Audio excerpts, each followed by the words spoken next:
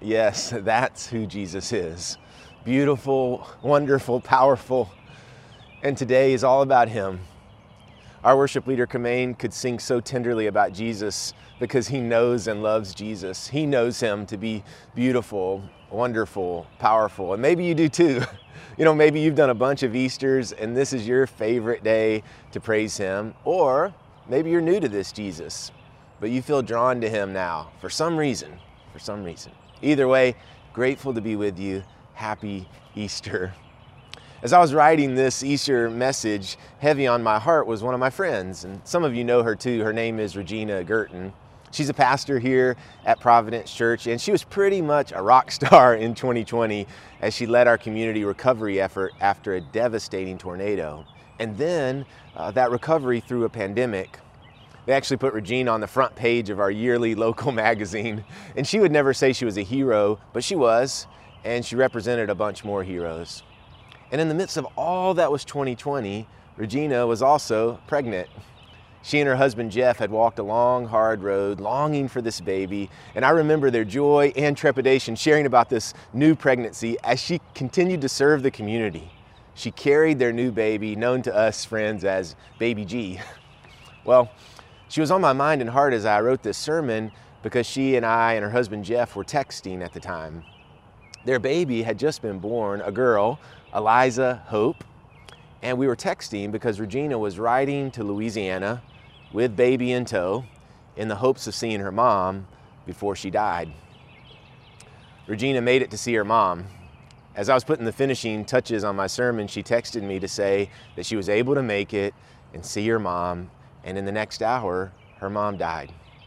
Regina's mom, as often happens, had waited for her daughter. Regina's mom, as I learned about her, sounded a lot like Regina, spirited, strong, faithful. She was a church musician who'd instilled in Regina a strong work ethic, serving others, and mostly love. Regina shared with us that she knew the beautiful, wonderful, powerful love of Jesus because of her mom. And now, Regina was a mom, holding a baby with the name Hope as her mom passed away.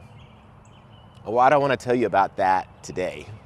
I mean, other than the fact that an inspiring person to many of us is knowing great joy and great loss, and so we feel with her. Well, Regina's story reminded me of Easter. Yeah, I was knee-deep into the Easter story study and talking with Regina and Jeff at the same time, and I could see Easter in them.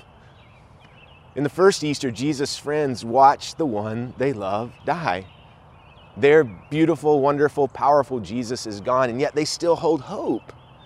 And the one who died is actually alive. Here's the story. 3 women, Mary, and Salome, go to Jesus' tomb just after sunrise because where else are they going to go? Kind of like Regina's drive to Louisiana. They were doing what you do.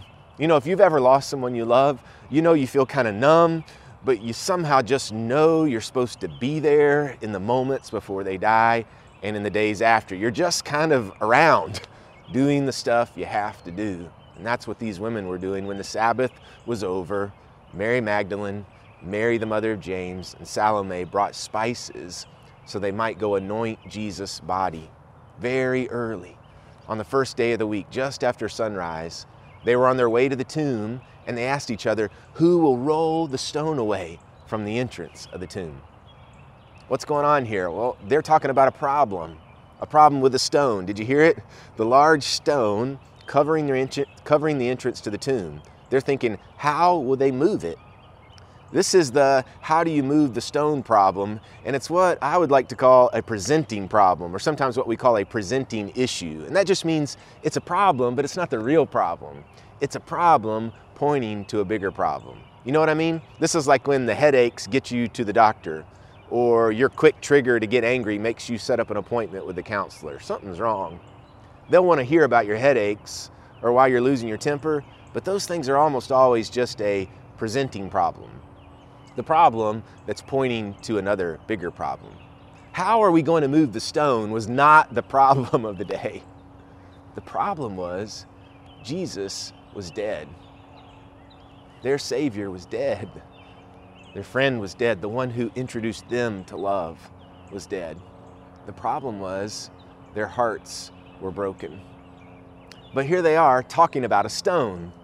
I wonder if for a moment we could think about our problems, like what we're talking about, What is your problem? What's your problem? What problem can you see right now? And I wonder if we would look to see what that problem might actually be pointing to. A way I might ask that is, how's your heart? How's your heart doing right now? So when Mary and Salome looked up, it says they saw that the stone, their problem, which was very large, had been rolled away. The Easter story says that God can move the thing that's keeping you from Jesus. God addresses the problem you can see, so you can get to the heart of the matter. There's always the problem you can see, like I have a drinking problem, I have a problem in my marriage, my child's in trouble, I have a financial problem, I have depression, I have anxiety, and all those things can seem like a very big deal because they are. But these things point to how our hearts are really doing. As you consider the stones that you can see, your problems, hear this Easter, God can roll away the stone. God can move the thing out of the way that you think is your biggest problem. God can remove the one thing that you think is keeping you from Jesus. God has the power to do it. For the 3 women on Easter morning, the stone was no longer a problem, and now they had to face the real problem, which was Jesus is dead. And it's there, guys, it's there. When we face the problem we can see and allow God to move it out of the way, it's there that we can experience the true power of Easter. Moving stones is great, but there's more. Check it out. Hear the scripture. It says, as they entered the tomb, they saw a young man dressed in a white robe sitting on the right side, and they were alarmed. Don't be alarmed, he said. You are looking for Jesus the Nazarene, who was crucified, the dead guy. He has risen. He's not here. See the place where they laid him? And go, tell his disciples and Peter, he's going ahead of you into Galilee, and there you will see him just as he told you. The stone, guys, was a very real problem, but God moved it away. So now what are they going to do? Now you have to face the real issue. The disciples had to face the real problem, and that is their hearts are broken.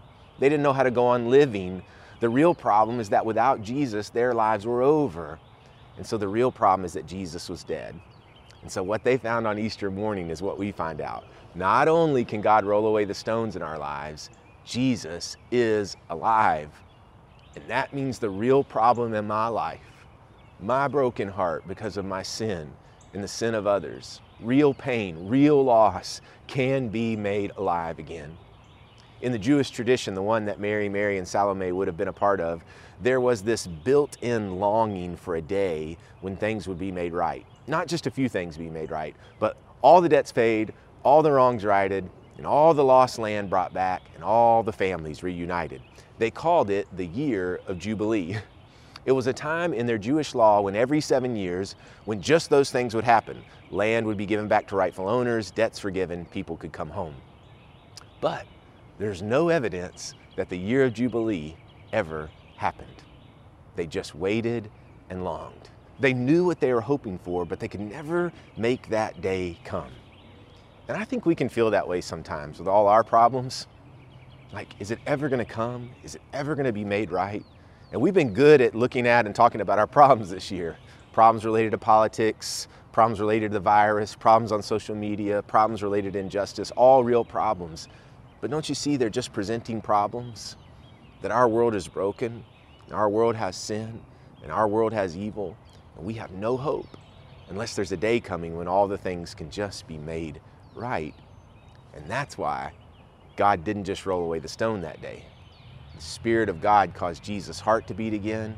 Blood started flowing in his veins and arteries. His empty lungs filled up with air. He put his feet on the floor, stood up, and walked out alive. Jesus, the Messiah, was the only one who could bring a day of Jubilee, when the debt of sin was paid and the people of God came back to their rightful place as sons and daughters of the Most High. And that's what Christians celebrate big time today, all over the world. This is the moment we've been waiting for. And so this is our biggest party. This is our Jubilee. He's alive. And so we become people who tell of his beauty, his wonder, his power. We sing about it, and the story is passed on. Regina's story reminded me of Easter, not just because Jesus' friends watched the one they loved die, but because after his death, they held in their hands hope like baby Eliza Hope. A constant reminder that life is more powerful than death, but it's more than that. We believe as Christians that Regina's mom is not dead, she's alive, and that means we can live too. Easter means you don't have to die. For centuries, there have been people who have heard that news, this Easter story, and it's done something in their hearts. Their hearts were healed hearing it and believing Jesus. And if that's you today, just hearing this story is doing something in you, I want to invite you today to say yes to Jesus.